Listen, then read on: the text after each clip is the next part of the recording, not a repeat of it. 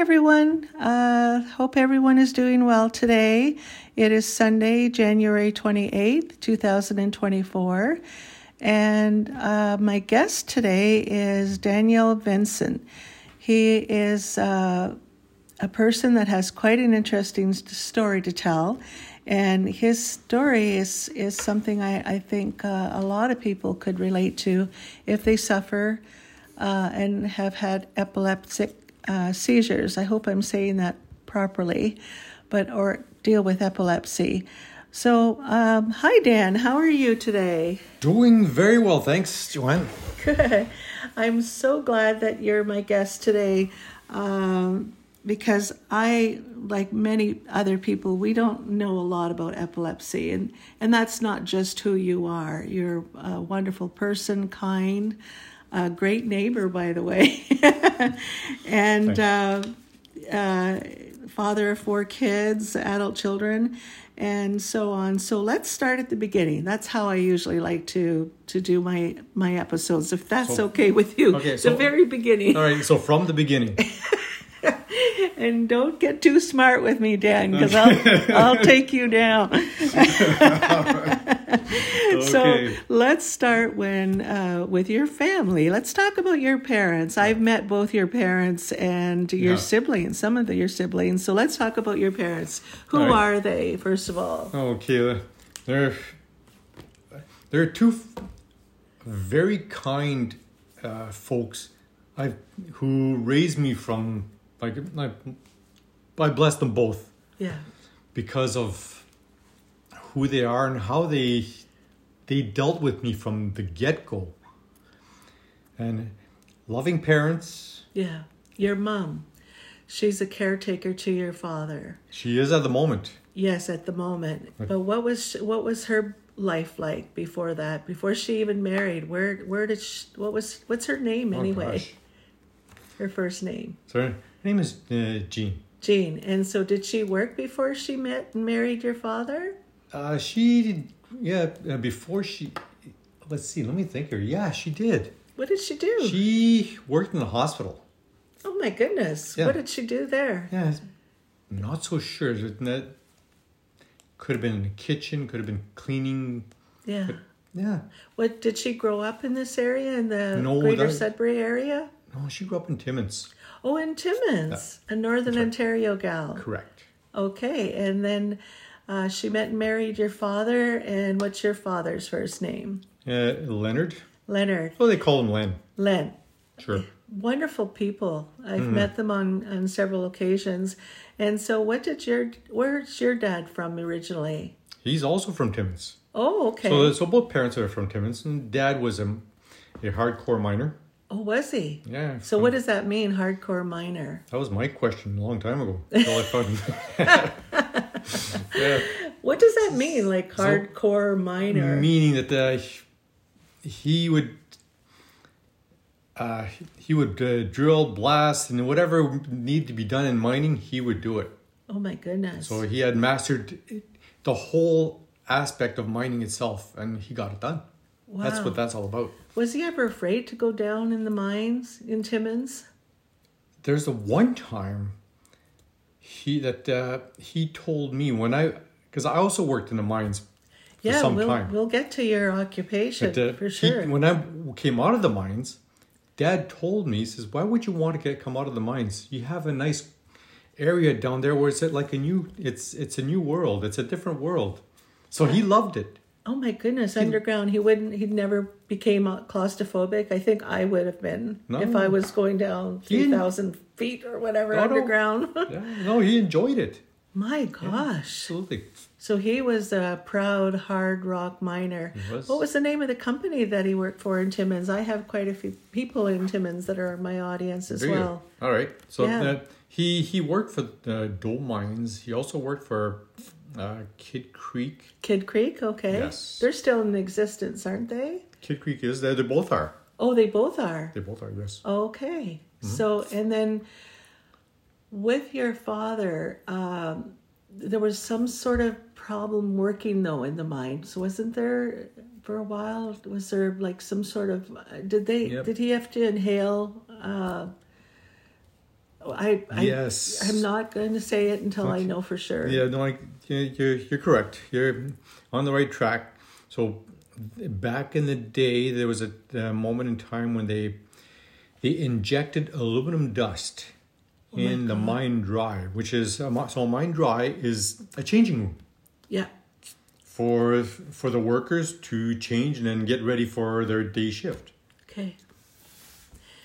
And so what they would do, they would inject in a 1-inch airline a canister full of finely ground aluminum dust, and they crank open the valve, and it was a condition of employment where they had to breathe this. Oh my God. Breathe this in. So today we know what aluminum itself does to us today. Yeah. But back in the day, And what year would that be? Approximately in the 60s? 50s and 60s. Actually, 1950s? this went on till the 80s. Oh my gosh. Not for Dad, because he pulled out before that. Mm-hmm. But this dust was supposed to prevent silicosis. And what is silicosis? And why would it? That's a scarring of the lungs. That's so it's the almost if you consider quartz, which is a rock, Yeah. shatters in very small, fine, almost like glass-like particles, and embeds into your lungs and scars your lungs. Yeah. Yes. So to prevent this silicosis, Yeah. they would have the underground hard rock miners ingest aluminum. Correct. Yeah. Correct. Aluminum dust Aluminum dust to coat their lungs. to coat their lungs. Did it prevent silicosis, but then gave them other problems? That's exactly what it didn't do. Oh. It didn't prevent silicosis. However, it did cause a lot of problems in the future. Neurological problems or medical? Very much so. Some lung, in most cases, neurological, could be ALS, Yeah. Alzheimer's, had Parkinson's, which Dad actually has. So your father has Parkinson's. Yes, he's been living with Parkinson's for some time now. Yeah, my father had Parkinson's as well. Ooh. And Lewy body dementia. But yeah, the Right. Parkinson's was a surprise to us because, but then we heard reports too with the working conditions where he worked that they would use strong insecticides or weed killer, something that long-term effect could give them neurological diseases. Of course. But I think it was, I don't know what Agent Orange, does that make sense? Wow. To kill the weeds around the transformer stations of where he worked. Okay. So Isn't that something they use in a war? Yeah, so that's why I might be wrong saying that. There was some sort of weed killer thing that they had to use. He worked as an operator with hydro, that they had to, when there were some low times and not busy times, they would go up on top because he worked in the dams, and then they would put some sort of like weed killer to get rid of the grass and the weeds growing around on the grounds of where the hydro dam was, and the transformer stations and the generating stations and so on and so forth. Right. So your dad ended up with Parkinson's.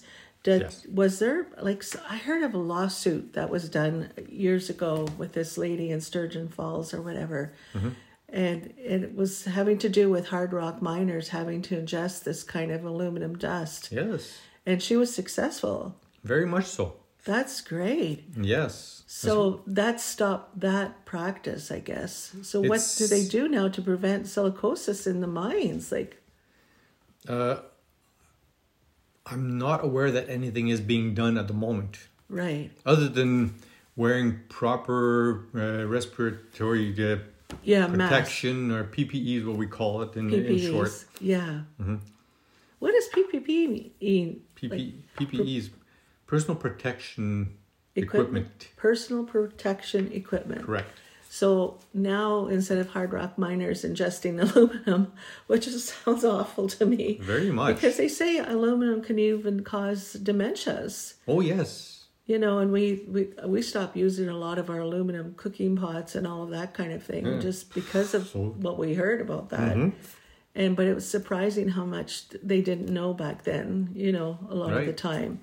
Or else sometimes maybe companies heard about it, but then they suppress the results maybe of how it could harm their employees long term. I've even considered not using aluminum foil. Some people are switching from that as well. Yeah, because you just don't know. What's in there? Is it really all strictly aluminum? Is it? I really don't know. Wow. But anything to prevent dementia, because that too is on the rise, and early onset dementia with a lot of people. So you really wonder. So then, how long did your father work for the mine? Dad's worked in the mines. A total of 37 years. Oh my goodness. Yes, underground. And then when did he retire, and when did he become ill with, with Parkinson's? Well, the illness started before Dad retired. Oh, it did? Yeah. Oh, wow. As most illnesses start, and Dad noticed some symptoms prior, but all illnesses start at a time when you won't even notice what's going on, and then by the time you do notice, it's there. It's there, yeah. Yes. Dementia's the same way. Same idea. Same, like 10, 15 years that you could have underlying symptoms, and you might think, oh, it's forgetfulness or whatever, but it could be the beginning of dementia, where it's sometimes 10 years, 15 years in your body before you finally get an actual diagnosis. Yes. And it could be, then it's full-fledged dementia. But it takes a long time before you get that kind of diagnosis. And I think the same for Parkinson's as well, right? It is. Yeah. Dad's first sign that he had something going on was actually underground. Oh. Because Dad was part of a mine rescue team underground. So mine rescue is exactly the words say it all. Yeah. But if something were to happen, he's the first aid attendant going straight to the situation, including fires, including emergencies, and he was the first person to go to. Yeah. So they when they created a blast underground, they had to go in, and he was the first to inspect give the clear to proceed. Right. And he could smell the gases, and that's what Dad was known for. Really? However, all of a sudden he was telling Mom that he couldn't smell the gases anymore. He didn't understand why. And that was his first sign, losing the sense of smell. Is that the first sign for Parkinson's or dementia? No, first sign for Parkinson's. For Parkinson's. Yes. Ah, okay. For in his case. Yeah. Yeah. Wow. Mm-hmm. So did he go to the doctor and say, okay, I can't smell anymore? Or? Yeah, he eventually went to the doctor and said, what's going on here? I'm not understanding the situation. And they assessed, and as they did some testing, and they come out with the thing that it was Parkinson's. What a shock that must have been to him. Yeah, very much so. So did he retire right after hearing that diagnosis? Wasn't that long after. Okay. Gee, and how's he doing now? And how's your mom doing now? Mom is a special person.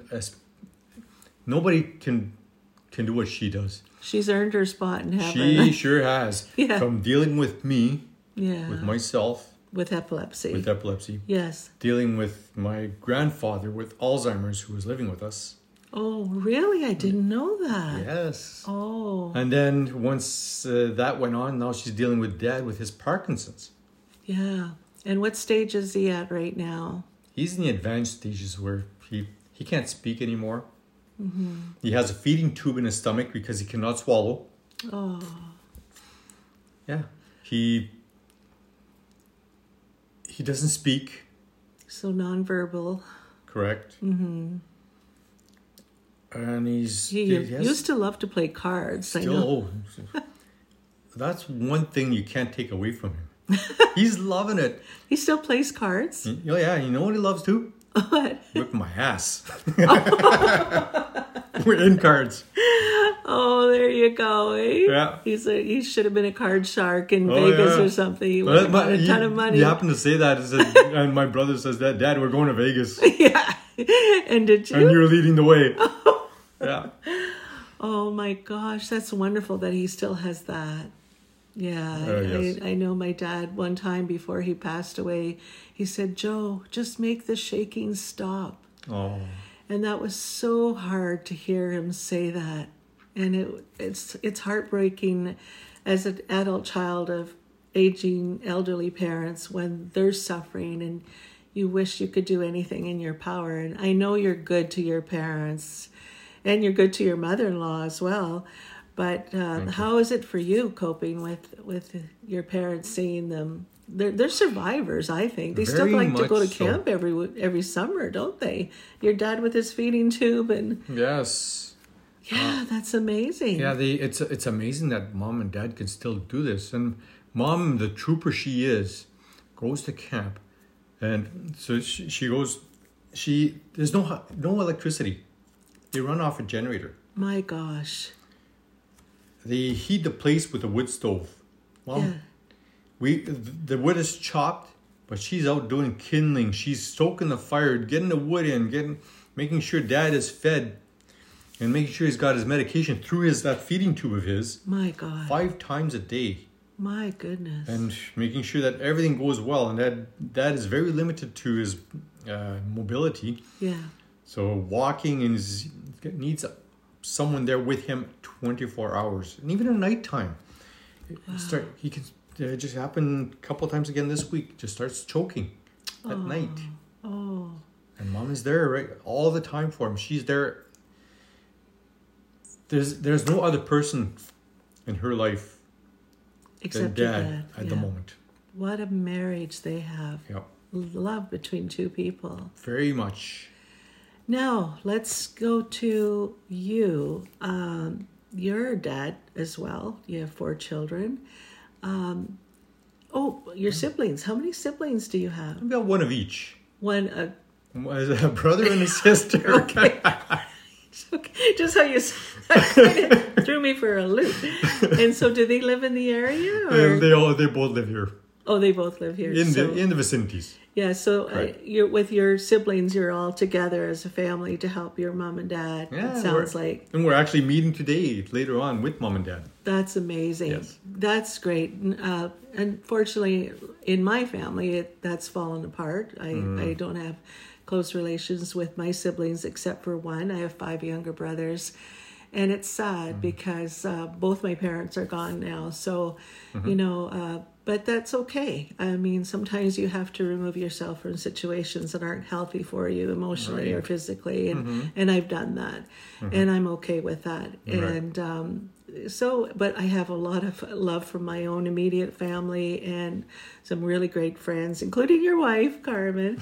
And so I really appreciate who God has placed in my life to replace the ones that I've distance myself from for my own mental health, So, so you have 2 other siblings, and then this is your second marriage, but you have your 4 adult children. Yes. And Carmen has a daughter. So you're a stepfather as well. As well. Yeah, so that's great. So now let's start with you. When you were young, you mentioned a few times how your parents, especially your mom, must have had a difficult time with you because you were diagnosed, or were you diagnosed with epilepsy at a young age, or you just didn't know what was going on. So let's start with you, Dan, as far as your history from a young boy. I was diagnosed with something back when I wasn't even a year old yet. Oh, really? Yes. Wow. Now, don't know if the epilepsy was into play at that moment in time. Yeah. However, it's because of a fever that climbed really high, and all of a sudden I turned into a convulsion. Oh my goodness. Yeah. I was rushed to the hospital where they threw me in a tub full of water and ice. Oh my gosh. Submerged my little tiny body as an infant to lower my temperature.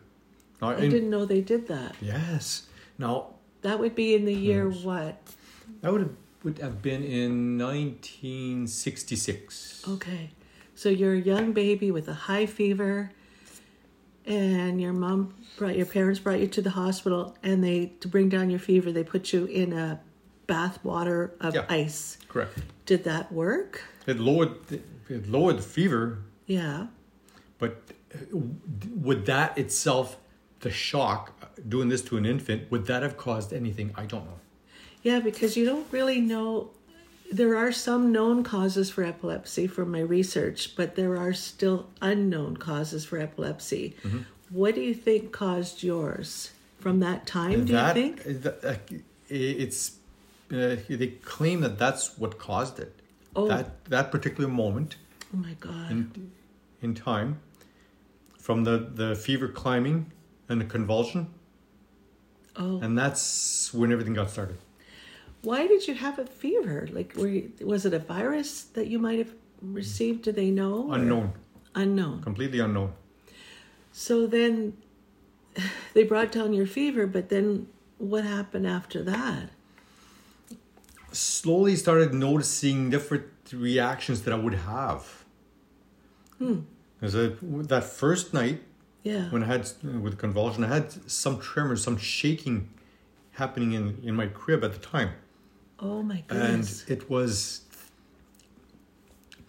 then that things started, that my parents kind of had an eye on me. So what's going on? And they'd notice little twitches or different things going on.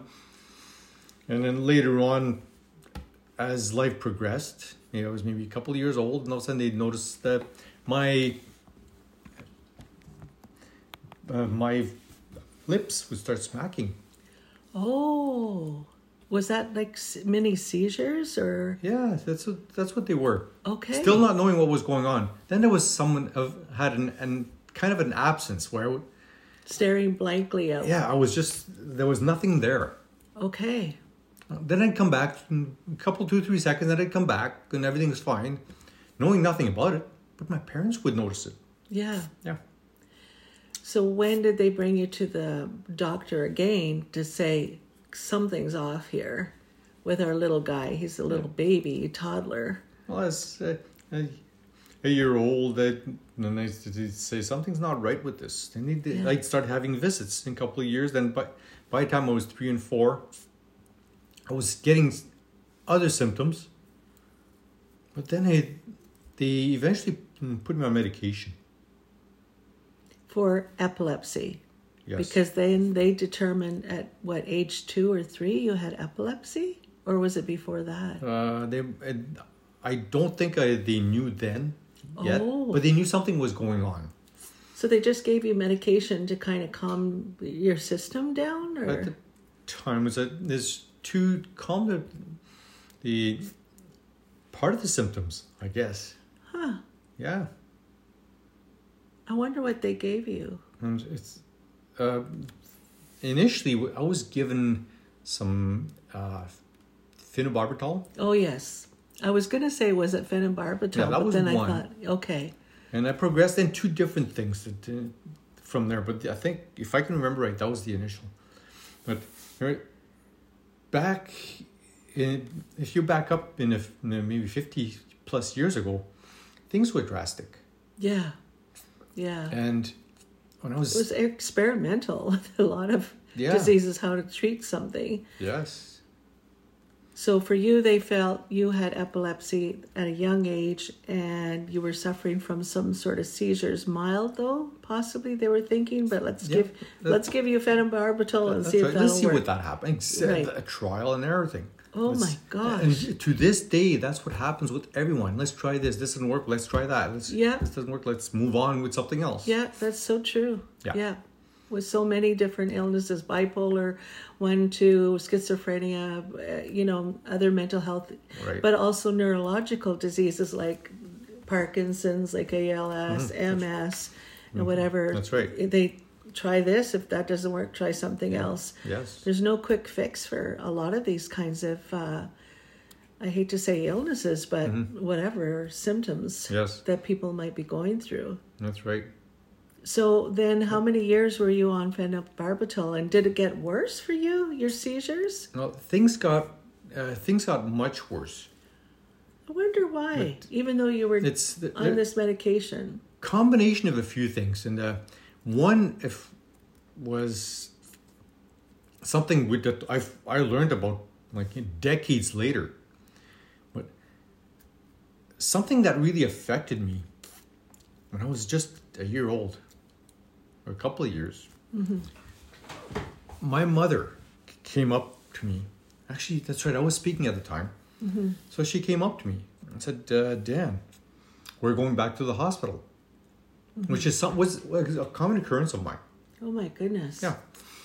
So I said, okay. But she said, and this is a conversation, this is a piece that I've got that's between her and I. I remembered some of the things and she recalled some others. So, and she told me that, "Dad, we're going to the hospital." I said, okay, fine. How old were you there? I might have been a couple of years old. Okay. So then she mentions, "You'll be there for a while." I said, okay. Got to the hospital, did what we had to do, spent the whole day. And that evening, some lady comes over and brings me a tray of food. Interesting. Yeah. Just, you're not eating supper at home with your parents. Yeah. No, I'm with my parents. Oh, you are? Yeah. But you weren't at home Yeah, eating. but I thought it was kind of funny. They never fed Mom and Dad. Oh. They forgot about them. Okay. We all look for little bits of humor with our traumatic things that have happened in our lives. For sure. So, and all of a sudden, so I ate, and then 7 o'clock came by, and then all of a sudden, there's this announcement. The nurse comes in. Knocks at the door. "Mr. and Mrs. Vincent, visiting hours are over." Oh my God. She says, "Oh, okay, so..." You didn't know that they were going to be leaving. Well, we were all leaving, I thought. Oh my goodness. So, yeah. So, Dad looked at Mom and got up, got her jackets. This was around March. And I got up too, and Mom says, "You can't come." Oh. She says, "Oh, why?" She says, "Because you're not well." Oh. She says, "Well, I knew I didn't have a sore tummy. My arms were fine. There was no blood on me. Didn't have a headache. I was fine to go." Yeah. She says, "No, you have to stay." And I lashed my arms around my mother. Oh. Start crying. Yeah. That nurse that came knocking at the door comes in, peels my arms off my mom and dad as I witnessed both of them walking away. Oh my God. Down the hallway. Crying. Wow. Sobbing myself to sleep that night. And that next morning I wake up. No mom, no dad. Yeah. That nurse that comforted me, she was even gone. Little did I know about shift change. But still, though, you weren't really informed that you were going to stay, other than you were just sick. Well, I was, but I was only 2 years old. Okay. Yeah, so, you didn't understand. No. When you're a child going into the hospital. Then Mom came back. It's amazing you remembered this. Yeah. But because I had 3 pivotal moments in my life. This was one of them. Yeah. Mom came back. And I was happy again. Yeah. The whole day went by. 7 o'clock came. I looked at Mom. She looked at me. I knew what was going to happen. And at that point, I looked down and I witnessed her belly. For 8.5 months now, she had been putting my hand on the belly. I felt the feet. I felt the body's twisting. And she was conditioning me to tell me that I was going to have a baby brother or sister. Oh, wow. And when I looked down, I knew what was going on. I knew exactly what was happening. What did you think was happening? I was being replaced. Oh, my God. And Mom left. Oh. And from that one, that shifted my whole train of thought for the next 2 decades, next 20 years. Oh. I became cold. Yeah. Reserved. And Mom came back the next morning, not a tear, nothing. Says she looked at me and, how are you? How's your night? It was kind of fine. Cold. Wow. I became cold for the next 20 years because of that moment. Wow. Who would have thought how a child thinks like that you could, and I'm sure many think like that. Well, I'm positive I'm not the only one. Oh, for sure not. But it's shocking to hear that. Mm-hmm. I mean, I had 5 more siblings come after me, and but I never felt that I was being replaced. Okay. But I hear of stories like where they're jealous of the younger sibling, right. and there's always sibling rivalry and whatever. But the, I could see how you wanted to protect yourself. yeah. As a young child, you were mentally trying to protect yourself from crying again and being hurt. Of course. Now it became. I fend for yourself. I guess I'm on my own. I'm doing this on my own now. Wow, that's so interesting. Yeah. I'm sure counselors or psychologists would find that so interesting too, how this can affect a child when a child is in the hospital. Very much so. And if the mother is pregnant, how a child could feel that, okay, well, she's leaving this one here because she's going to have another one. Yeah, and it's no fault to mom and dad. No, this was a recipe for disaster. Yeah. It just is the way it happened. The circumstances were there. Unfortunately, it happened this way. Yeah, and there's no therapists or counselors back then to that degree where they would come and talk to a child and say, how are you doing? No, and what are your feelings? That's right. And there's no such a thing as mom and dad staying back because the infant, like, listen, visiting hours are over. This is business. You got to go now. Oh, my goodness. Wow. So that shaped you for the next 20 years. Yes. And your mom must have grieved that loss. Oh, to this day. Now, she's told me, says, like, that when I was talking, when they'd come out, I'd ask for information. I asked my parents, then I'd go on and do my own thing. It didn't matter if it was someone I didn't know or my own parents. I would just do my own thing. Luckily for me, I was pretty good with judgment. Mm-hmm. But it's essentially I grew up on my own. Wow. Yeah. Because you in my own felt thought, betrayed in a way. In my own world. Yeah. Yeah. So let's now dwell on the next years of your life, feeling like you're on your own, but you still have epilepsy. Right. What were your symptoms like as you got older? Did it get worse? They got worse. They went from what they call focal aware seizures, actually petit mal at the time. Petit mal meaning a smaller seizure. A smaller seizure. This is grand mal. Yeah, so petit mal was the staring. Oh, okay. The slapping, smacking of the lips. Mm-hmm. Yeah. That's a petit mal. Yeah, so those kind of things. And these are the things I was experiencing. Can people help someone who's in that kind of seizure moment? What can you do if you see someone like that? Do you just leave them alone for them to go through that seizure?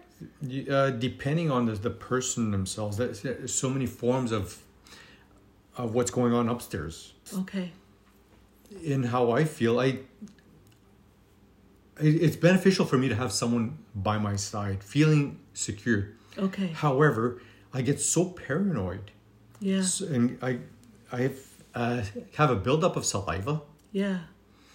Goosebumps on one side of my body, and you can actually define this with a line. Like you'll see the indentations on my skin on one side and not the next. Crazy. Wow. So they're anxious moments.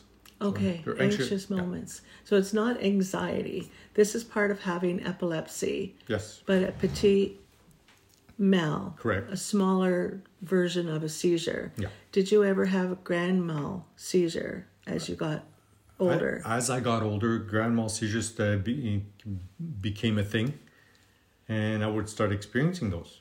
So the phenobarbital that they gave you as a young child wasn't cutting it, more or less. Correct. To prevent the disease. Yeah. Is it a disease or an illness or a... It's been defined as actually recently as a disease. As a disease. So it became worse for you. Yeah. So when did you have your first grand mal, or what was the next pivotal moment for you? Or what is a grand mal?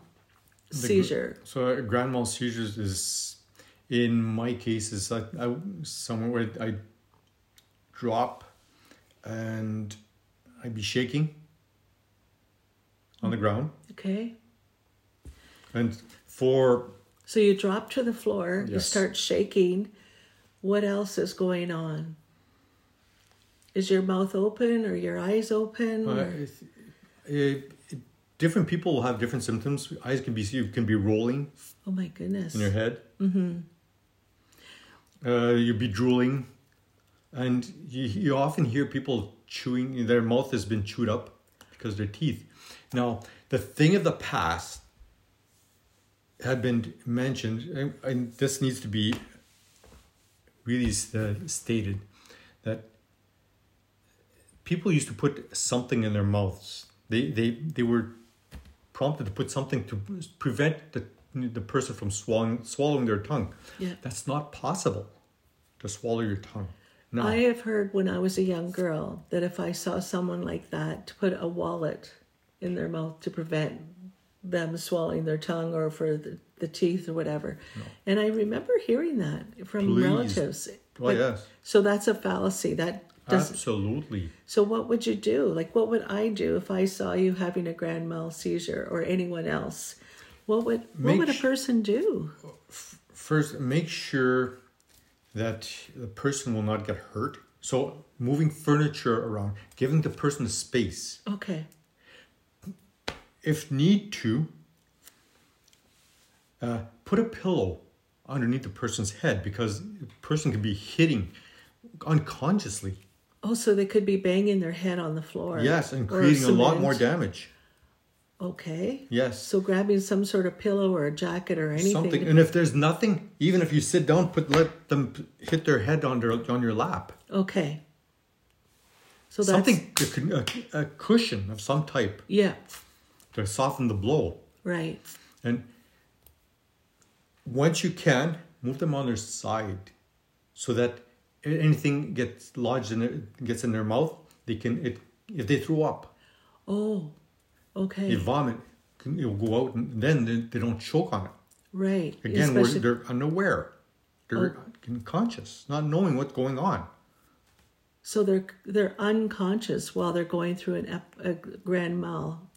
Yes. Epileptic seizure. Yes. They don't know what's really going on. They're completely, like, you were completely out of it. Completely. I'm not aware of a single one. So you don't remember? No. When you have a grand mal seizure, or when you did have them? My memory will start off from doing whatever I was doing to waking up in a bed, not knowing what I'm doing there. Oh. Or a hospital. Oh. Wow. It's shocking how a body can have these kinds of things go on. Yeah. And then your brain, your mind doesn't remember. No. That's right. Wow. So you're just completely unaware. So from a young age, as your epilepsy became worse, you had more seizures. I did. What were some of the moments of these seizures, and how old were you? Well, the seizures came in different forms. Okay. Where the petit mal, which I explained. Yeah.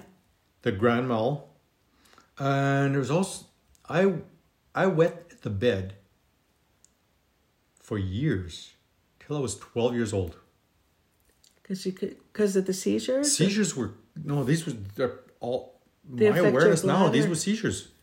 Oh my gosh! So for parents that give their kids heck for wetting the bed, it might not be just them doing this on purpose, or it could be a small bladder, let's say, but it could also be the result of having seizures. Yeah, which was my case. My parents didn't know.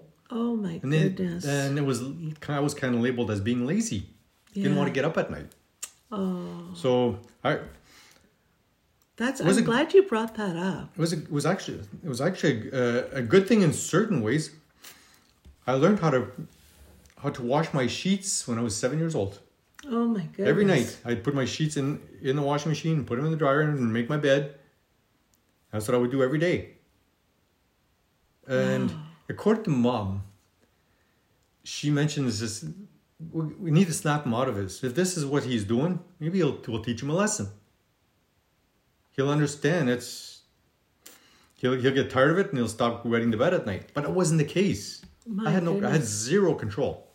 I remember seeing one of my friends. I was a young girl, and the mother was spanking her daughter every morning because her daughter was wetting the bed. And Really? her daughter was only, we were 6 years old around the same time. And I remember seeing that. And I felt so bad for this other little friend I had whose mother said, you're wetting the bed. You wet the bed again last night. And it was just, it traumatizes me to this day, seeing that poor girl get spanked by her mother for that. And it could have been, could be that her daughter had epilepsy. We don't know, or a small bladder or whatever. But it's just shocking how people didn't know what to do, and they didn't attribute it to a possible medical condition, that it wasn't laziness, or it wasn't just because you were so tired the night before, let's say, or whatever. Yeah. So your mom thought by having you wash your own sheets that it would snap you out of it, kind of thing. Both mom and dad would hope. Yeah. Now, along the way, there are certain things that had happened, and felt it didn't feel good. And a couple of stories that come to mind. So one Christmas Eve, we were in bed. We were sent to bed so that Santa Claus can come. Right. And I went to bed, and I was sitting in bed. I was laying down, and I can't fall asleep. I can't fall asleep because I knew what was going to happen. And then all of a sudden, I hear Mom yelling down the stairs, "Get up. Santa Claus is here." Now, I woke up, drenched. Oh. And my siblings went upstairs, and I wasn't coming up. Uh-oh. Mom comes down and says, "Come on up. Santa Claus is here." Says, "No, I'm not going up. If I'm going to go up, I need to go for a shower first." Says, and she denied this. Says, "No, you're coming up now because Santa Claus is busy." So she made me come up the stairs, and recalled they sat me on Santa Claus. I was soaked in my own urine. Oh. And Santa Claus, as he asked everyone, "What would you like? What is your wish for Christmas? What would you like?" And my thought was, "Get me the heck out of here." Yeah. Yeah, you were so embarrassed. Very much so. How old were you when this happened? I would have been 6, 7 years old. Oh my goodness. Yes. And these moments stuck with me. Now, this is not Mom's fault. No. In any way. Mom was trying her best. She wanted me to experience what everyone else was experiencing. Yeah. Just like when every now and again I'd have a sleepover. Yeah. I didn't want to go. Mom says, go. I'm going to a cousin. I knew what was going to happen. It's hard to imagine if you haven't been in the situation. Yeah. But going somewhere and knowing and putting your brown plastic bag on your bed because you know what's going to happen. It's humiliating. Oh. And these are instances that happened to me throughout my from a toddler to pre-adolescence years. How was it for you in school or high school? How was it for you? Did you have seizures at school? Oh, absolutely. How were your classmates or your teachers? How did they help you if they did? Or did you feel completely ostracized? My seizures, let's go to my medication. Were putting my eyes were glossy like all the time because of my medication. I was essentially high since I was this high. Oh my God. Tall. Since you were 3 feet high, you've always looked high. Correct. Because of the medication. Yeah, I was always wow on drugs. Yeah. And which didn't help. Your symptoms became worse as you became older. It seemed, right? It didn't help the situation with even my academics. Oh, okay. Now, second grade, teacher was going to teach me a lesson. Oh my goodness. She put me on a first grade. I remember that myself and someone else, we both went down a grade because we weren't so-called cutting it. Oh my goodness. And I was there for maybe a couple of weeks, 2-3 weeks. And then they put me back to the second grade. But do you know what that does to a child? Yeah. My son went through something similar like that. A teacher said, no wonder why you... And then it was just, I reported her to the principal and the school board. But most teachers are 100% amazing for children, but there's still a few bad apples out there and have been, and they think they're doing good for the child. I mean, Mike used to get slapped with a ruler on his fingers. Yeah.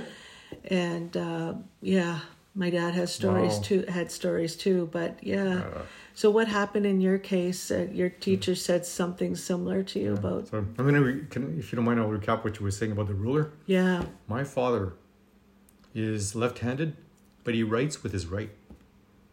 Yeah, and I have a feeling I know why. Because every time he picked up a pen with the left, he'd get smacked. Yeah. He learned to write with the right. Yeah, I'm left-handed and proud to be a left-hander. But I was warned that would happen in school, and I've stuck to my guns. This is what I write with, my left hand. And I'm going to be 68 this year, so that goes back a little bit, where back then it was almost like terrible if you wrote with your left hand. Your dad went through the same thing. Same idea. Jeepers. I mean, we've made advances since then. We did. As society, yes. But wow, what people suffered through. And not unjustly so, So with you, how did you handle that as a young kid? So you've already hardened yourself mentally and emotionally, but when a teacher tried to teach you a lesson to make you cut it, and you're only in grade 2, and then she put you in grade 1, how did you cope with that? Did the kids make fun of you? Of course. Yeah. Kids can be so mean to other kids, and adults too. That's when I got in my bubble. Yeah. Yes. To protect yourself. Yes, because that went on from even prior, when I got my first seizure at school. Actually remember there was the time when Mom told me, she says, "Hey, Dan, you're going to school. You're starting school." That was great. He says, "You're going to meet some new friends." And I got there, and she was right. I got there, and there were people everywhere. And we started, it was a chatterbox. People started talking about their brothers, sisters, mummies, and daddies. Yeah. I did the same. Yeah. And the next day, same idea. We started talking again, and all of a sudden, game changer. That was when I got my first seizure at school. So oh my God. I got that staring episode. Picture yourself as a 5-year-old. And all of a sudden, you're talking as a 5-year-old. And all of a sudden, as I'm talking, I stop.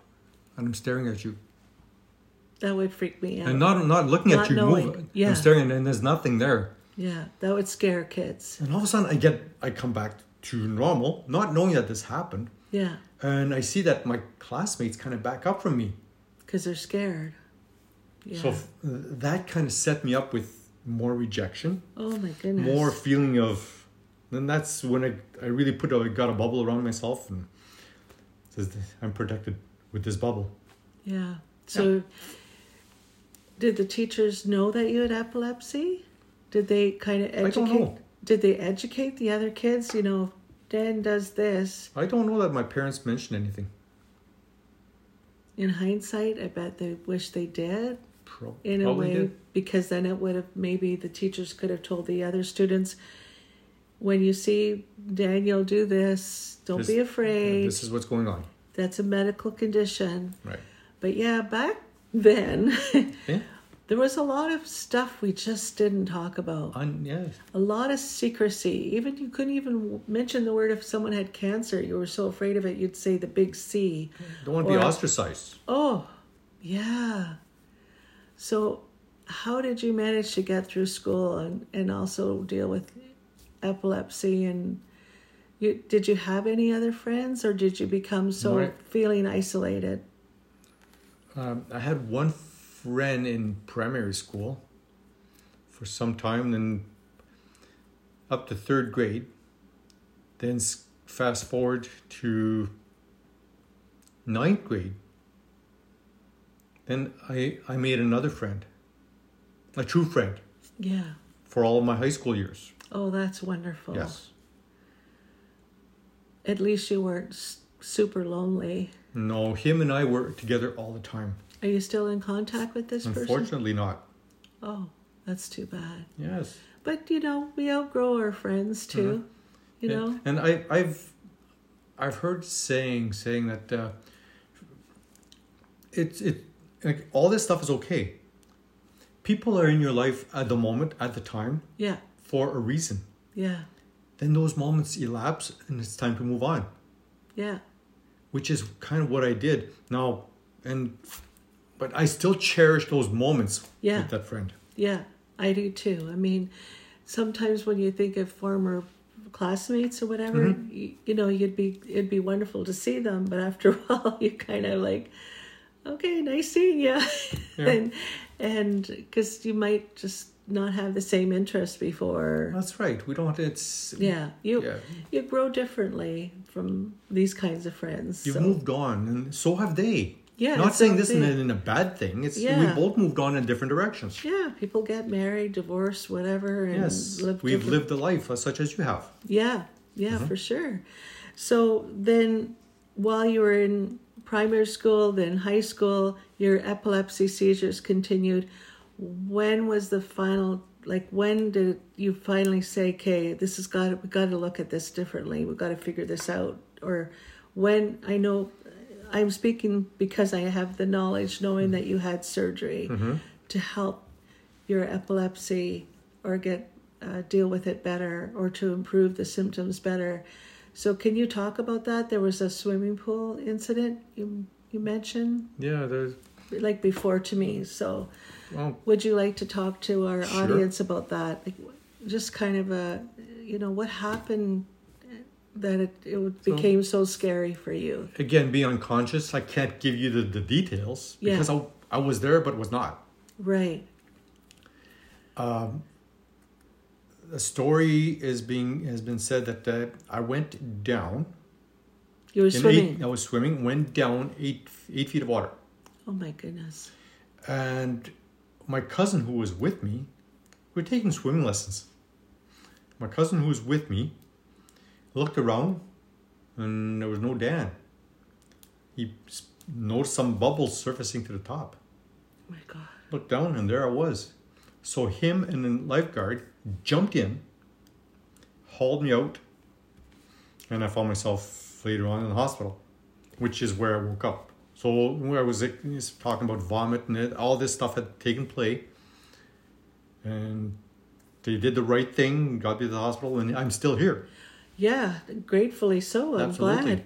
But when you were drowning because you had a grand mal seizure. Yes. And you were swimming, so you were going down to the bottom of the pool and you were drowning. When they pulled you out, did they tell you that they gave you mouth to mouth or CPR or? I don't recall that. I don't recall if anything was done, not have asked. Okay. Yeah, sometimes we don't want to always know all the details, but obviously someone must have called the ambulance. But when they pulled you out, maybe the lifeguard knew to roll you over on the side and try to get the water out of your lungs and so on. They do go through training. Yes. Which I would think that would have been part of it. That's probably what helped save your life. Oh, of course. So after this, that was was that the big catalyst here for you to say, okay, we've got to take a look at this? Or because at the time there was no surgery. There was nothing you could do about this other than more pills. So you took more pills? Oh yeah, I kept on.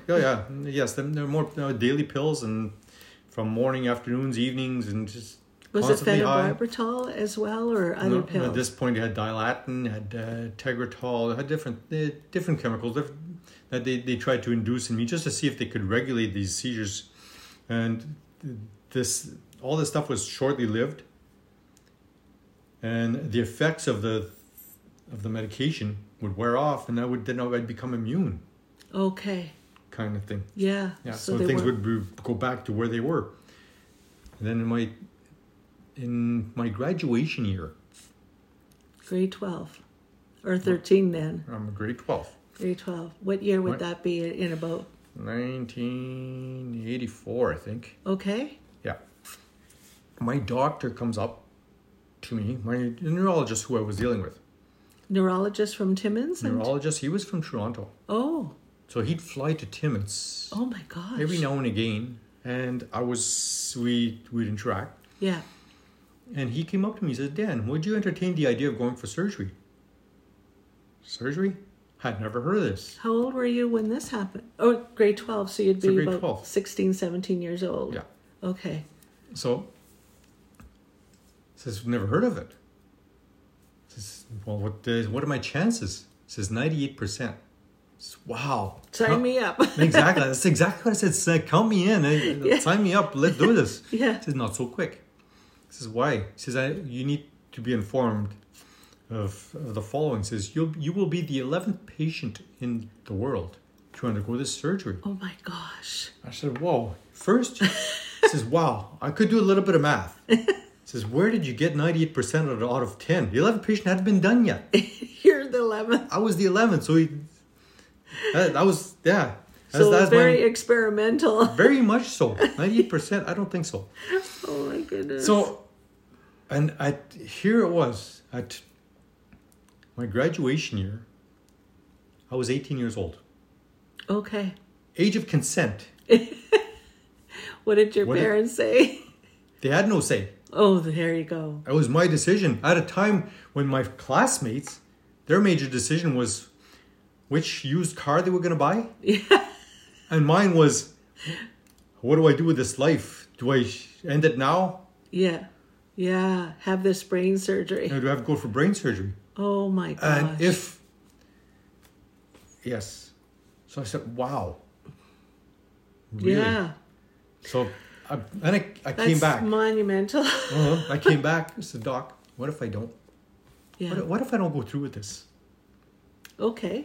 That was a fair question to ask, for For sure. sure. And he looked at me. And here's a tall man. Broad shoulders. Huge hands. Fingers like sausage. Square jaw. Yes. Intimidating in anybody's eyes. But he looked sheepish. Looked frightened. Oh, really? And I knew what he was going to say wasn't going to be good. So I braced myself in my chair. Yeah. And he lets me know. He says, Dan, you keep on getting seizures. What happens is that every time you get a seizure, part of your brain shuts down. And then his words, word for word, you keep on getting seizures, you're turning into a vegetable. Oh. And when he said that, wow, I felt like throwing up. Oh my gosh. So your brain cells die every time. Some of your brain cells die. Right. Every time you have a seizure. And he was more or less saying, you're going to be a vegetable if you don't do this. So I took a few moments and I knew what I didn't want. Yeah. I really knew what I didn't want. I didn't want to be a burden to society any more than I already was. So I took my chances. I said, Doc, do what you have to do. Yeah. Wow. That's what I did, Joy. Good for you. Yeah. So what was the process for you to have this brain surgery? And when they say, what did they do with your brain? Oh gosh, a lot of it was barbaric. Oh my gosh. These are things that I've never shared with anyone. Share away. This is your time. There were moments when they would tie me up to a wheelchair because they stripped me all my medication. Oh my gosh, you had to have withdrawals. The withdrawals, and they tied me to a wheelchair. Physically tied down. So I wouldn't hurt. I wouldn't get hurt. What hospital were you at for this? I was at the Wellesley Hospital, which is no longer existent in Toronto. Oh, okay. So then you had to go through withdrawals. Yes. To withdraw from all this medication. Yeah. Plus you still probably had seizures going on. And the seizures would ramp up because of it. But this was part of the testing they were doing. Right. Holy jeez. So do you remember that? Do you remember going out like unconscious from a seizure? No, I don't remember going unconscious. And to Did you call your mom and dad and say, bring me home, like they're tying me down to a wheelchair? I'd call them, but I was limited to call. Because, for one, we didn't have a cell phone. No. It was a landline. Yeah. And I recall the calls were, I think, 34 cents a minute. Oh, yeah, they were. Yeah. At the time. 34 cents a minute. But you weren't, were you calling for support or like get me out of because here? Of fright. And I had no one to talk to. I had no relatives. I had just no one around. Just me. At 17 years old. Me, 8 hours away. Or 18 years old, yeah. Yes. In this bed with my life on my hands and my parents not being there. Yeah. I went through the same thing at Sick Kids when I had scoliosis. Wow. Yeah. Ouch. Yeah. And how old were you? 15. Wow. So same idea. Yeah, my parents were 900 miles away in Abitibi Canyon, north of Timmins. Mm-hmm. And I remember crying, get me out of here. But that was more when I went to, after Sick Kids, after my surgery, I was there for a month. And then I went to the Ontario Crippled Children's Centre. And that's the first time I saw some horrific sights. One boy had no forehead because he was in a duck hunting accident. Oh. And kids totally deformed from car accidents and whatever. And I never grew up ever seeing that kind of, stuff. So it was, I felt I was in a horror hospital. But yeah, when you're far away from your parents, those images must have stuck with you forever. Yeah, but what I did eventually is I was on a striker frame and then on a bed frame and in a plaster cast for months and months. I was altogether away from my family for 6 months. But after the plaster cast came off, I was in a wheelchair, and then I thought, well, you know what? I'm gonna try to see if I can help the nurses, especially in the babies ward where kids were deformed or from accidents or whatever, had different things wrong with them, and from feeling so helpless to finding like my way to survive that was to feeling helpful. So I changed my mindset from being helpless to helpful. And I think that's what really helped me cope with that. Oh, so and that's what happens. I had what you're saying there. I went for a coffee with a friend of mine 2 days ago. Yeah.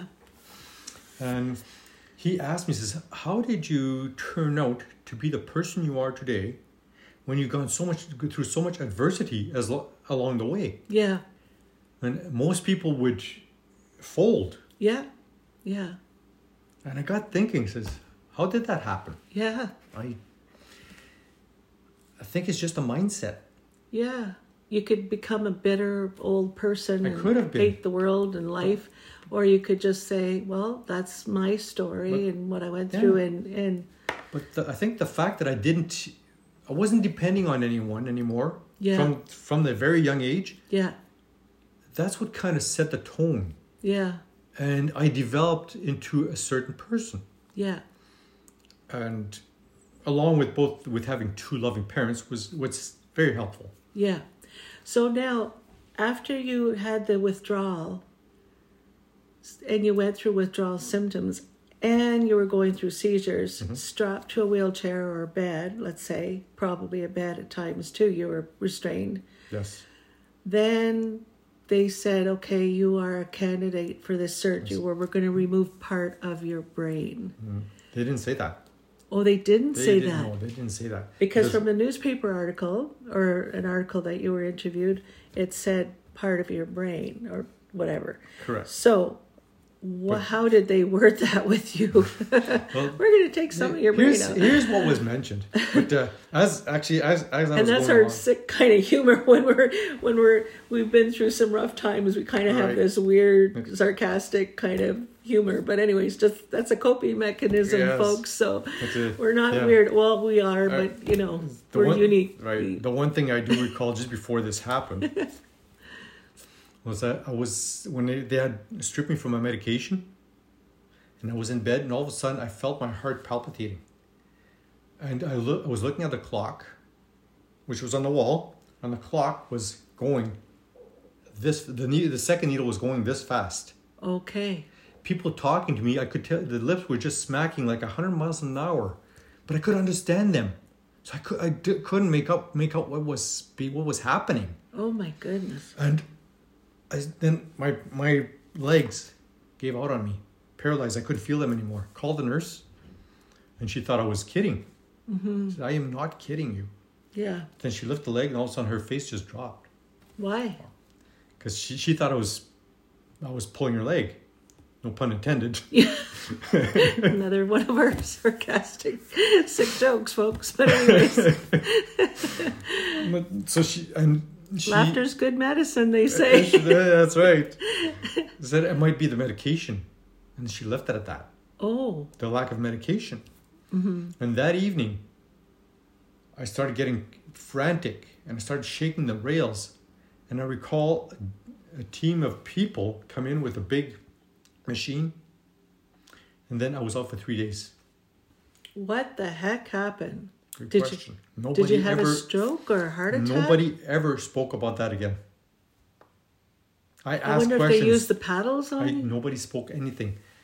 Nobody would tell me. My parents don't even know about this. What happened? I told them afterwards, but that what I felt. But they know nothing about this. And then you were out for 3 days, and they probably didn't even tell your parents. Maybe don't know. Back then, that's how things were. No, they were never told.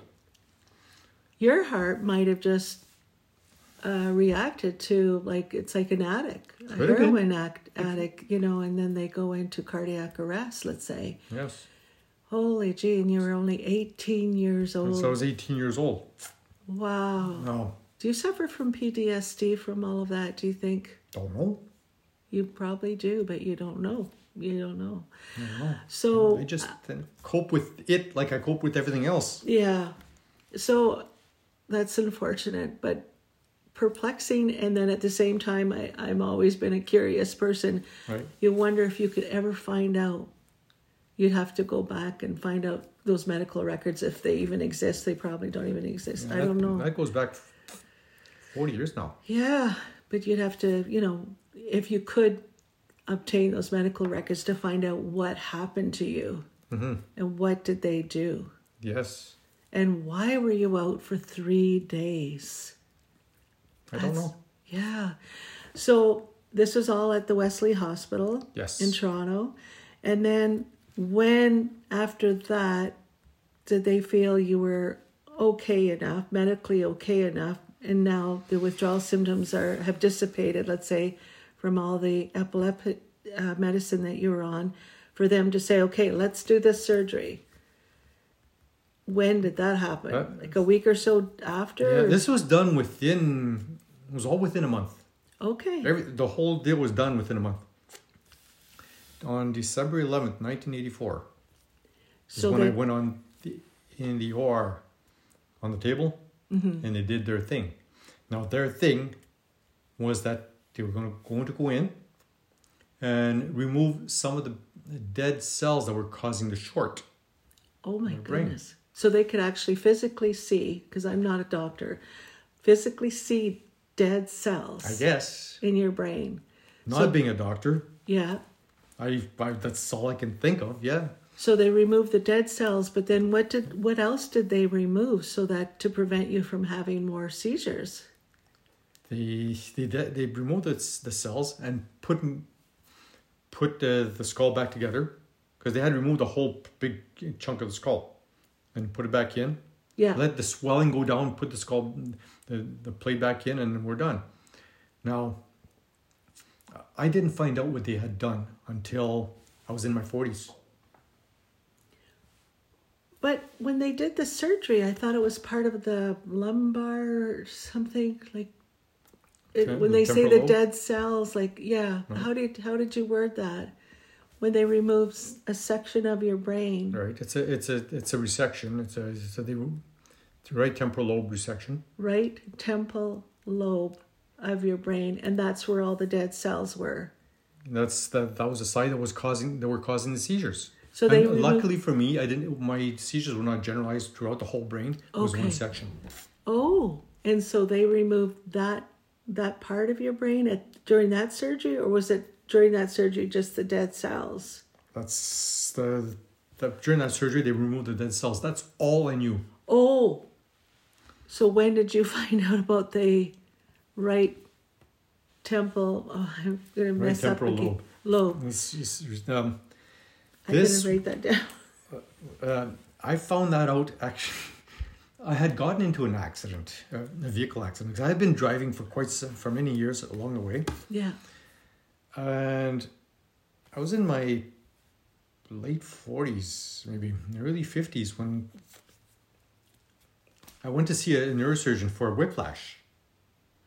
And the neurosurgeon is looking on her screen, and looks at me with a smirk. Says, "Mr. Vincent, what happened when you were younger?" And I'm thinking she obviously is looking at my brain. Yeah. Because she's seeing something, witnessing what had happened on that operating table, 30 plus years ago. Yeah. And I explained the story that I just spoke with you. Now, she has a smirk. So that explains what I'm looking at. I asked her, "Could you share this with me, please?" I would love to see this, see what's going on here. Yeah, what's going on with my brain? So she prints this out. Oh, she printed it out? Prints out, yes, a sheet on a sheet. I'm looking at the print, and I asked the doctor, I said, "What's the little white spot on top of my head?" She says, "Well, that's the void in your brain." No, that can't be it. Says, and I turn a page around, says, "This spot," says, "That's a void." A void, so empty spot. So my pivotal moment number 2 was that surgery. This is my pivotal moment number 3. This is when I found out they had removed the whole right temporal lobe. The whole right temporal lobe. Lobe of your brain. Removed. And I asked the doctor, says, how are you and I having a conversation right now as we speak? How do you function when part of your brain is taken out? And her answer to me, your brain has obviously remapped itself. It remapped itself? Yeah. My gosh. Now, there's neuroplasticity as well. So you weren't really told this at 18. No. They just said, we're taking out dead cells. But they didn't say... They never mentioned it to that detail. The extent. And your parents didn't say to you years later, "Oh, by the way..." Actually, and that when this happened, I asked Mom, did they not ever tell you what happened? She says, "No." Didn't you ask? Yeah. Nope. Nope. Well, people had doctors high on a pedestal, and a lot of times you did not ask questions. You just sat there and listened. Yeah. Doctors, priests. I was going to say that too. Like, you didn't question your priests either. That's correct. Or ministers or whatever. But yeah, doctors were like that. Now we walk in with a list of questions and we want to know. Exactly. Thankfully, things have changed. Yeah. So that's what I had found out. Wow. So the whole right had been taken out. In your 40s, you found that out. Yeah, in my late 40s, That's mind-blowing there, speaking of brains. Mm-hmm. Wow. You must have felt like you went through a miraculous surgery, recovery, and your brain remapped itself. Because, first of all, when you have epilepsy, people think, how can they function? How can they drive? How can they get an education? How can you work? And you have a very successful career. We'll talk about that in a minute. And then part of your brain is removed during surgery to prevent further epilepsy seizures. And has that helped? It's helped. The surgery? Yeah. Has helped some. It got rid of the grand mal. It got rid of the grand mal. Yes. The seizures that you could see. Yeah. Me being on the ground. Yeah. It got rid of that. So that's a miracle, really. Absolutely is. Yeah. Now, what remained was that anxiousness, the anxious feelings I was talking about. Mm-hmm. Those goosebumps, that saliva, and actually nausea. I had a stomach pain really bad. And in my childhood, my body was vibrating all the time. I thought that was normal. Oh, really? I mean, nothing but. Right. So you'd feel like always a vibration machine kind of thing. Yeah. Like on edge and just scared. Anxiety. So did they give you like a tranquilizer or like levothyroxine or whatever to calm down the anxiousness when you would tell them that? They were giving me a part of this. So phenobarbital was one of them. They were at that when I had a young age. Mm-hmm. But no, the doctors had never, ever claimed that these were seizures. They didn't tell you? They never told me, not once. Oh, for goodness sake. Here I am in my 40s when I find out that what I was experiencing were seizures. Wow. And I said, wow, how crazy is that? But I had, what the crazy part is that, okay, when I went through the surgery, they removed the right temporal lobe, but I still took my medication. Did you need to, though? Oh, I needed to. Oh, you still did because of that feeling, that anxious Well, feeling. nobody knows what's going to happen. I'm the 11th patient going this thing. Nobody knows what's going to happen. Right. So fast forward 10 years. So about 28? Post-surgery. You had another surgery? No, post-surgery. Oh, post-surgery. Okay, Yes. sorry. Post-surgery. Yes. Okay, at 28. Correct. So what happened then, Dan?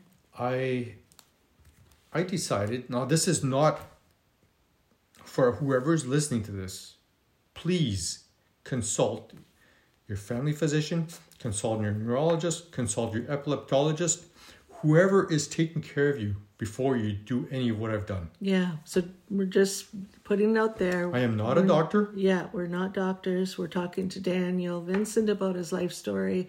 He's not in any way suggesting any medical influences at all or recommendations. So always consult your doctor. Go ahead.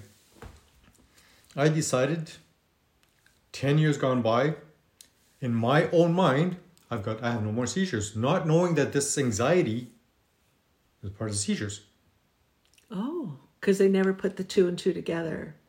You weren't told that this anxiety is part of having seizures. I thought there was 2 separate issues. I just thought I was an anxious person. Yeah. Now, this anxiety in the form of paranoia, where if I get this, I would just, anyone moves, I get paranoid, something's going to happen. So it's feeling of doom, feeling of something bad is going to happen. Don't know what it is. Yeah. Yeah. So 28, I decide that I'm going to start cutting back on my medication. It's been 10 years since. Yeah, on your own kind of thing. On my own, without a doctor's permission. Not telling the doctor what's going on. I've done that with my blood pressure pills. Okay. Don't feel bad. Oh, thanks. I feel better now. Thank you. Oh, yeah. My grandmother, when she felt like not energetic enough, she used to take an extra little quarter of her thyroid pills. And I thought, that's great advice. Wow. And I did the same. But, I mean, it could end up in heart problems or whatever. So please, folks, always talk to your doctor. Please. But, yeah. So you started on your own. Yes. So I started. So I dropped the medication a little wee bit, and if it was okay, I'd keep on. I'd stay that way for maybe a couple of months. Yeah. But if I felt a reaction, I'd go back up. Then I'd drop half of it. I'd cut it down in very minimal pieces. Yeah. Until one day, I was taking no more medication. And fast forward, I did have a visit with a doctor, my neurologist at the time. Yeah. Because back when I was doing this, epileptologists were not known. I had never heard of the term until refintly. Yeah. So the neurologist came up to me and says, "What have? I noticed that you hadn't been refilling your medication. What's going on?" And I mentioned what I had done. Because I had been called out, right? Yeah. Says, okay, got to come clean. Yeah. Here's what I did. Oh, he tore a strip off of me. Because I was still in initial stages, right? That was the 11th patient in the world. They didn't know what was going to happen to me. Mm-hmm. So did you feel bad and say, "Okay, doc, I'll go back on them," or did you say, "Thanks for your"? I go back to my bubble. Yeah. I know what I'm doing. Yeah. As a human being, I feel we have to give ourselves more credit than what we do sometimes. We know our bodies well. When I had thyroid cancer, my doctor was saying, well, you can't get pregnant. He didn't think that I could have thyroid cancer. Just go home and drink some wine with your husband, and then maybe you'll relax and get pregnant, because we had been trying for 2 years. Right. And then one time I said, I went in there, I had trouble swallowing, and I felt like a lump in my throat. And then he checked, and then I had this huge tumor inside my thyroid gland. And I remember being very upset with my doctor, because I felt he was making me feel that I was crazy because we were trying so hard.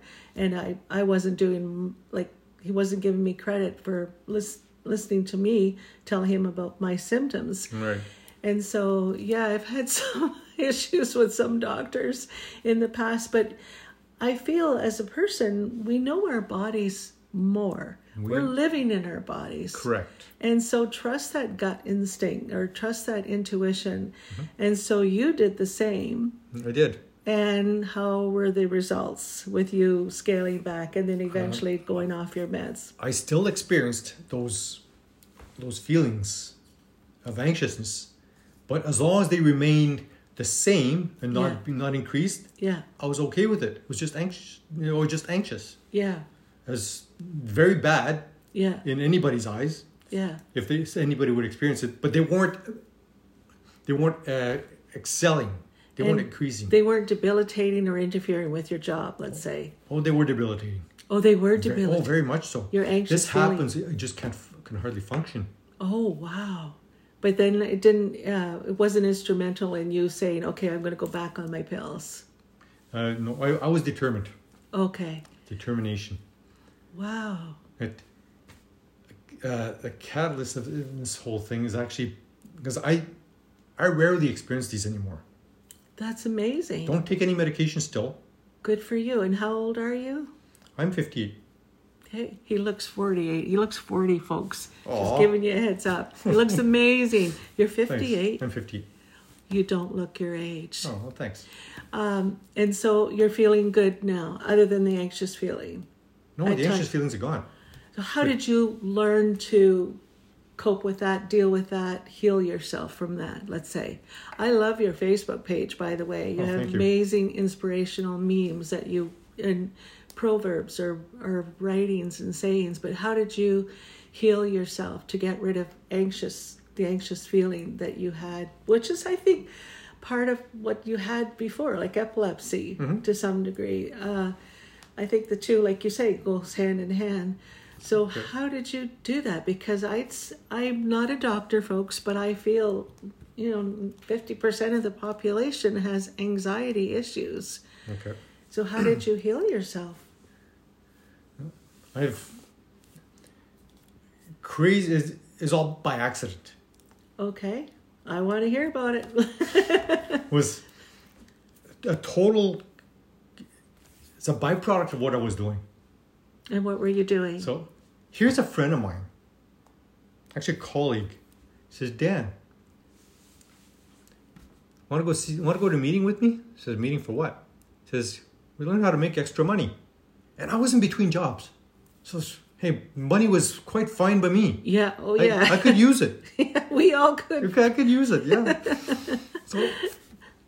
So I go along with him as well. So we go to this meeting, and there's a multi-level marketing.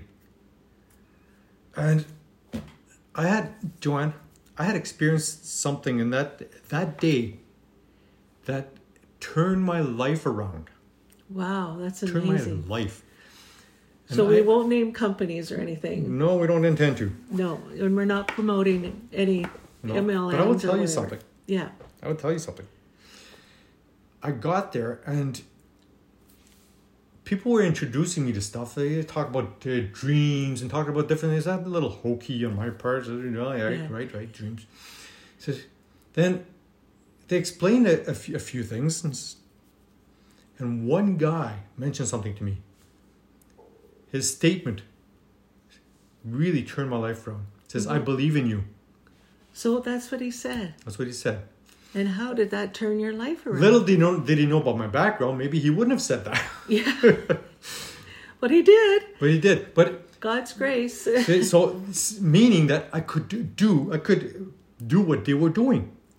Okay. And make that money. He had that confidence in you, or And Joanne, for the first time in my life, I heard the words, "I believe in you."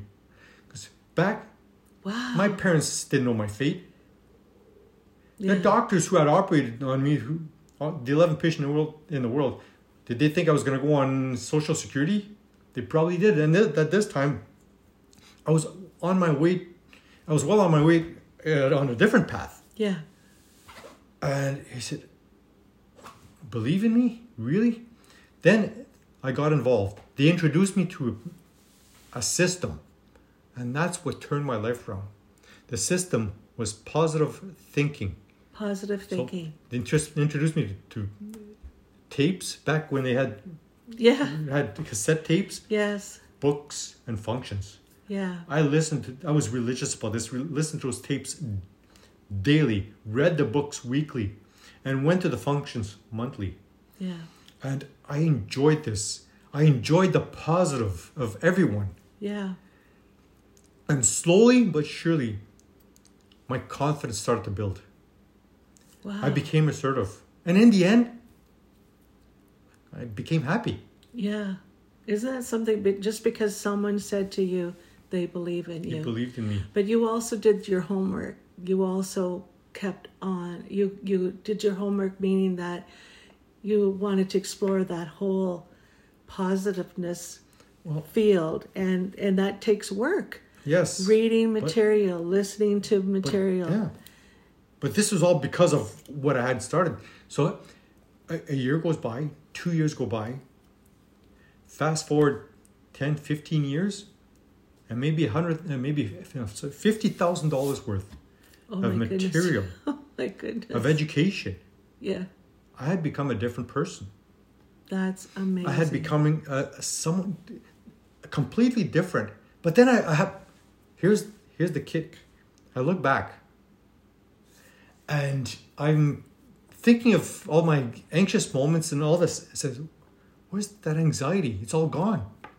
What happened?" Yeah. I had no idea what happened. And then all of a sudden, I think back. I put everything together.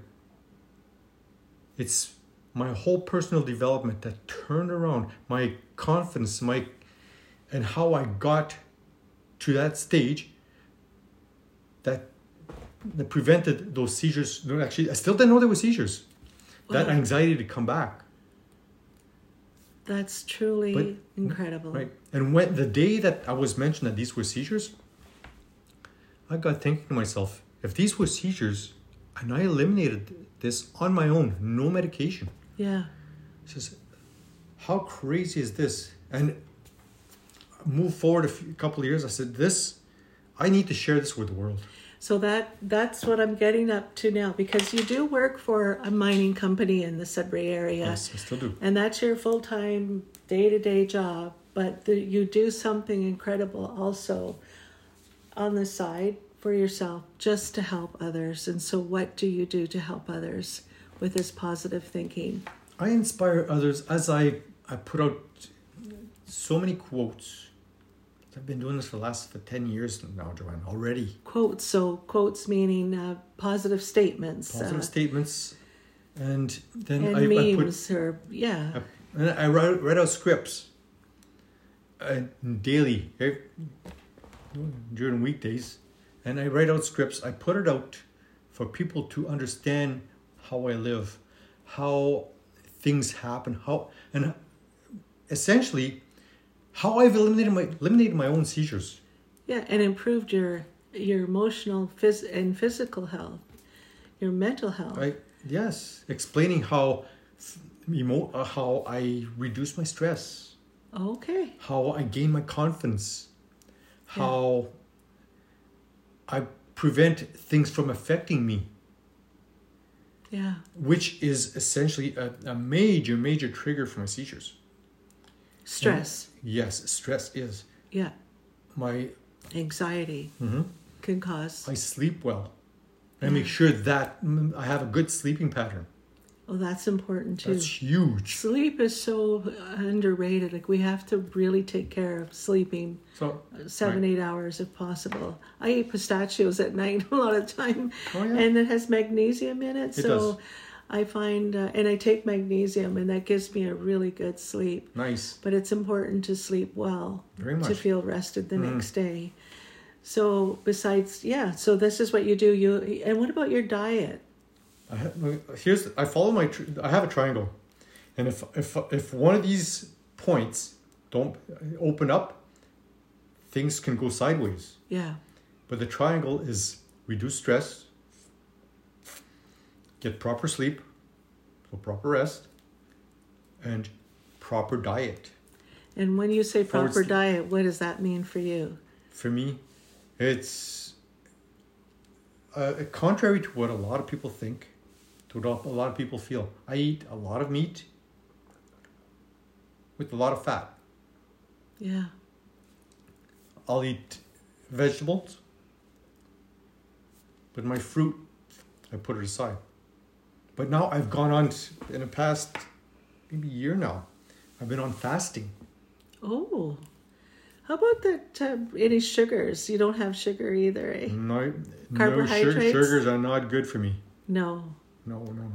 Why? They'll amplify seizures. There you go. And what about carbohydrates like pastas and stuff? Same like idea. It turns into glucose. Okay. And again, not good and for you. Sugar, which is not good for you. So you are super disciplined. I'm very disciplined. I've eliminated most fruits because of sugar. I love fruit. No. And I love Nanaimo bars. Butter tarts. Oh, that's funny. Oh, no. I want my Nanaimo bar. In my tin, there's a Canadian in me. Yeah, anyway, sure. So you don't have any of the fun stuff. No, I don't. But you're a happy guy, so it's not affecting you. I don't miss it because it's been out of my diet for so long that I just don't miss it. And you I used to be the potato chip guy. Oh, you were the potato chip guy. I love potato chips. Loved them. I do too. Oh. Because But you eliminated that too. Yeah. We're all human, folks. We are. But Dan's superhuman, so there you go. So back in the day, I recalled going to get... I had my uncle. I was in Timmins. And my uncle drove me to Sudbury because I was looking for some potato chips. Uh-oh. Because they had no Ruffled potato chips back in Timmins. No. So I drove to Sudbury and I bought a cabinet full of potato chips. Ruffled potato chips. Oh my gosh. Barbecue. Oh, I love barbecue chips. But I was a chip guy. Okay, well there you go. So there you go. And you changed your life around so you could have a better life. Correct. Do you exercise? Daily. And what do you do for exercise? Oh gosh. I've got a 1 hour routine. Oh, good for you. Cardio. Yeah. And it's about muscle. Now, so you do all the good stuff. How can people reach you to talk to you about their epilepsy? Or you have this service that you also have, like people can talk to you about their epilepsy, but you also have this service where you're just a really good listening ear because you're not a counselor. You're a millwright, right? Mm-hmm. So you're a millwright at one of the mines in Greater Sudbury. And Sudbury is known as the nickel mining capital of the world. But your service is something to do with listening to people just tell you about their epilepsy. You're not offering any advice or anything like that because you're not a social worker or a counselor, but you have your life's experience. And so what do you do for others to help? Because you mentioned that a little bit before we started talking about how perfect you are as far as eating and exercising and all this positive stuff. Sorry, you mentioned perfect. And I see myself far from perfect. I know. I'm just teasing. I've got so many areas in my life that need to be refined. Oh, me too. Don't we all, right? Yeah, I know. But I'm just kind of jealous because you don't eat dessert. And I really love my dessert. So there you go.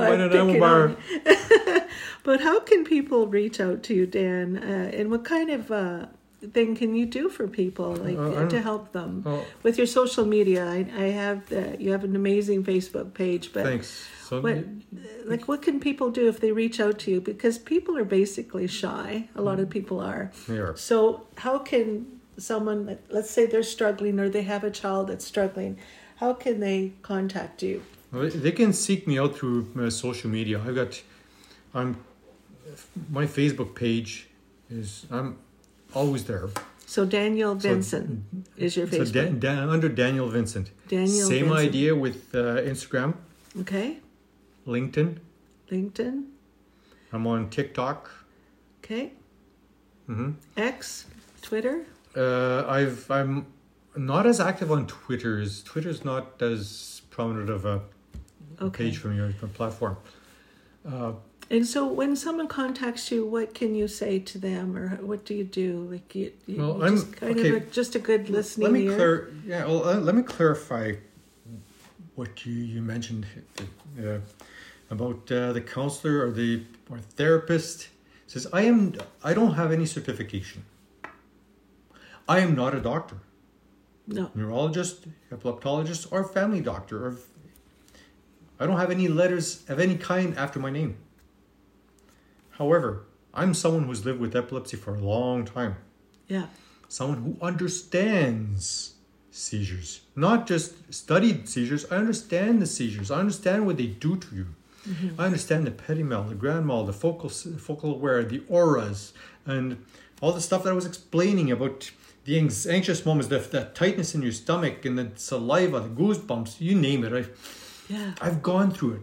Yeah, I was shocked to see all the symptoms for epilepsy and the different kinds of epilepsy, and oh my goodness, there are so many. There's so many. Yeah. And because of this, I can offer a lot of tips, a lot of different things that can happen. And because of the fact that I managed to reduce my own seizures, I offer a lot of information on how this can be done. Now today I'm interviewing people from all over the world, so all over the globe, and I'm interviewing people to see how they're doing. And I became really, really curious to see how people were doing, people who are living with epilepsy, and how they're going about their own journey. Because my journey is one of many, many. Yeah. And all of our journeys, even though people can relate to me, every single journey is different. Yeah. And I want to know what they're like. So what do you want to do with this study, more or less, when you interview other people? People just also contact you just to say, I'm struggling, right, with their epilepsy. But with this other new thing that you're doing, so interviewing, what are you compiling a list? This is for my personal records. Mm-hmm. And I'm also currently looking at what people need in life and what I can create for them. So how I can help them out. Right. And great. Would you share this with, is it Epilepsy Canada or Epilepsy United States? Like, there are many. Are there big foundations? Epilepsy in America. There are many different foundations everywhere. Right. For epilepsy. Yeah. Mm-hmm. And so when you compile this statistics, let's say, or a general overview of what you're running into when you do interview other people that have epilepsy, you're going to take these notes and then figure out what more you could do. What I can add to the mix. Add to what I've already currently done. How I can help people out. And so far the feedback has been outstanding.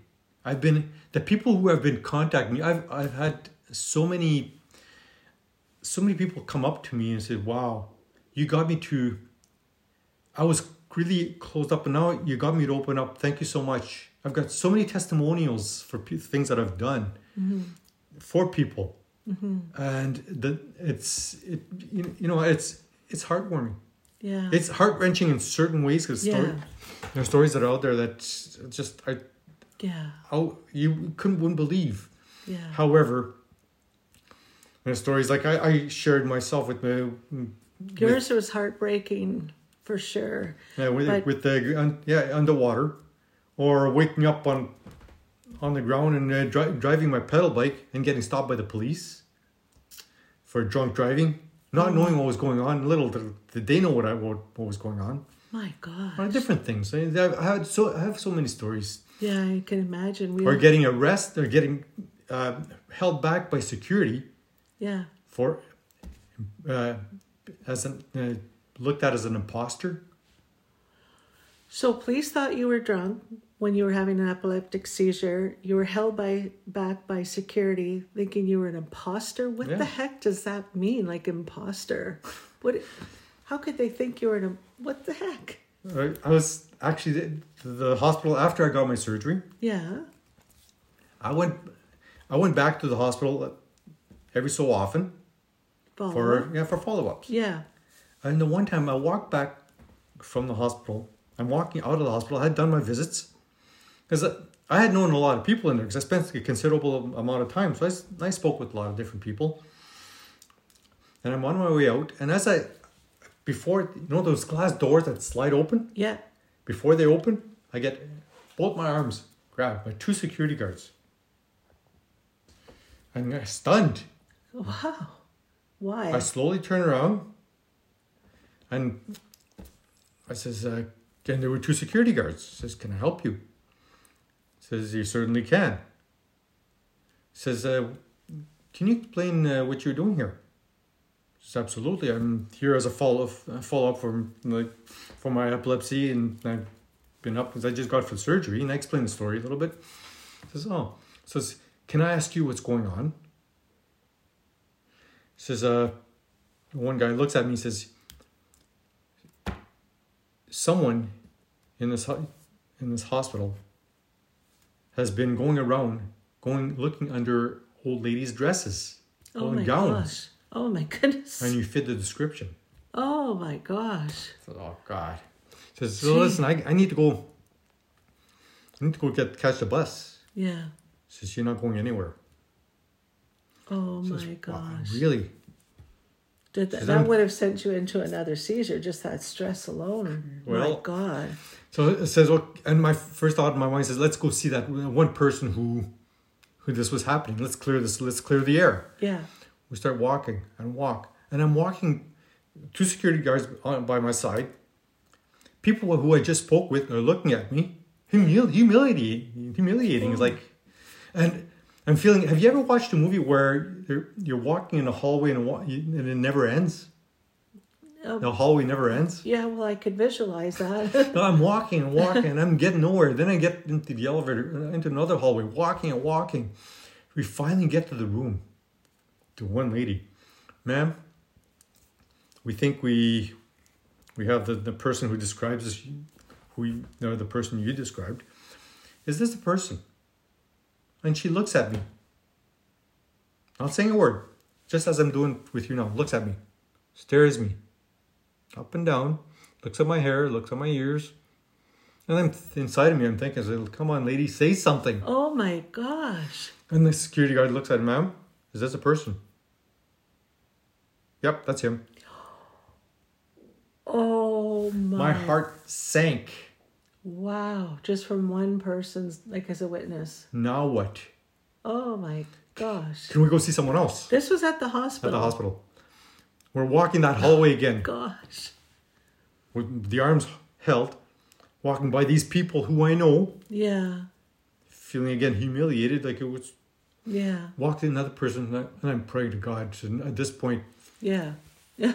At this point, I'm thinking, do I get one phone call? Yeah. Am I going to jail? Oh my goodness. Ma'am, we've got this person that fits your description. Is this the person? Same idea. Looks at me and says, "Come on, lady." Yeah. Your heart must have been down at your feet. And finally, she's looking at me. She's like, "No, that's not him. We're so sorry, sir. We're sorry for your inconvenience. They let me go." I would have sued their asses off. Holy I guess smokes. I could have. Oh, but I'm just not that guy. No, I know. You're not that guy. And I wouldn't have either, but boy, I would have wrote a letter. Writing really is a good... What a scary moment. Yeah. Oh my goodness. Things that shape your future. Yeah. Yeah. So, wow, I've learned so much, and I hope our audience has as well. And so we're going to wrap this up, if that's okay. And have you got any final words for anybody out there who might be struggling with epilepsy, or can you suggest anything that maybe could help them along this journey, that it's not the end of their life? They can have successful careers, they can drive, they can have successful marriages, have children. What would you suggest? You've had 4 kids, so no problem there. I understand how to make children. I understand how to make children. But you know what the best part was? What? Practicing. Yeah. Oh, okay. Well, there you go. Holy smokes. Didn't think we'd go there. But anyway. All right. You're hilarious. Anyway, so any suggestions for people out there that want to reach out to you, just to kind of... Actually, I do. Keep your doors open. Yeah. There are conventional methods out there that most people go by. I've gone the complete unconventional way. And it's proven fruitful for me, and it's proven for many others with whom I've coached, who I've helped. And keep your doors open, please. Understand that there are other ways. Understand your triggers. Understand what's going on in your own life. You're the one that knows your own body most. Yeah. And I don't discount any help from professionals, because they went to school for years and years and years to understand this. Yeah. And they understand a lot more than basically any of us. And it's still evolving. They're still learning. They're still trying to figure all this out. They are. But they're learning out of people from like you and I. Yeah. But you and I understand our own bodies most. Yes. We know what's going on. Yeah. We know when something's off. And if someone tries to discount you, doctor or professional, go to see another doctor. Get a second, third opinion. This is not your last stop. Exactly. There's always one more. Yeah. Keep that in mind. Yeah. There's one more. If you keep that one in mind, that will move you for so long. It's not just one more doctor, one more door, one more person, one more idea, one more something. Keep that in mind. One more. And let's also wrap this up with your positiveness and dealing with anxiety. What can you say to people to help them to remain focused on being positive, even if doors slam in their face, even if they have medical issues, is to encourage people to get up out of bed and face that day? What can you say to a person who's like, I've had open heart surgery, I've had thyroid cancer, I've had scoliosis, and some days it was hard to get up out of bed. So, and I've had, different issues. You've had medical issues. You've had emotional, other stuff went on with your personal life. You divorced and then remarried. We all had life's challenges. So what can you say to a person out there who just might feel like giving up today, or just might not want to get out of bed today because they have severe epilepsy, let's say? What can you say just to kind of help them to get up out of bed and get their feet on the floor and go on? You've gone through so much. You have as well, and many other people have. Many other people have as well. And that's what I'm getting at now. That's what I can say to the audience. Yeah. You have gone through so much. Look at what you've done, the things you've conquered, the things that you've gone through, and you're still here. My hat goes off to you. Now this next feat is just one more thing. And we believe in you. Oh, absolutely. I know things can get better for you. And I know this more than you may know for yourself. And because I've witnessed it, not only through myself, through others. And I've witnessed so many people go from the dark days to the bright ones. And understand this, you can't totally immerse yourself in bright days without experiencing the dark. That's right. Yeah, that's right. And they shape us, those dark days, right. Believe it or not, whether we want them or not. The grass is not always greener on the other side. Right. So, And everybody has ups and downs, no Yes. matter how rich or poor you are. for sure. And medically wise or whatever. So, but what you're saying is keep being positive. Yes. And what you were saying is about wanting to get up in the morning. Find something that's going to spark you. Yeah. Whether it be a something of a passion. Yeah. Now, and I know you need to get there, Yeah. but use that one statement I just mentioned a few minutes ago. It says, if you look at it, you don't want to get up in that morning, one more. Yeah. One more day. One more time. Yeah, so important. And finding your passion is also very important. Very Whether much. you like to go for a walk outside or play cards like your dad does, going back to your dad, or being a caregiver like your mom. Right. You like to exercise, eat well. You don't eat Nanaimo bars, so that's one strike against you. But anyway, find your passion. Your wife likes to draw and do art, and I like to write and talk to people. And so just sit back and figure it out. You do it wonderfully. Thank you so much. Oh, thanks. And you're a wonderful guest. And I really appreciate you sharing your story. And thank you for being a guest on my podcast.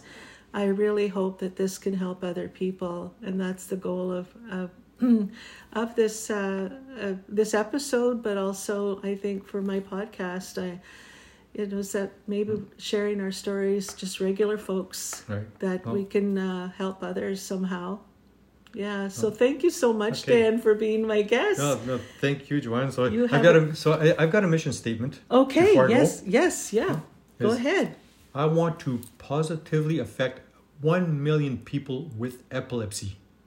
So to be able to turn them around. Good for you. And I believe in you. I believe you could do it. Thank you. Thank you. You take care. You as well.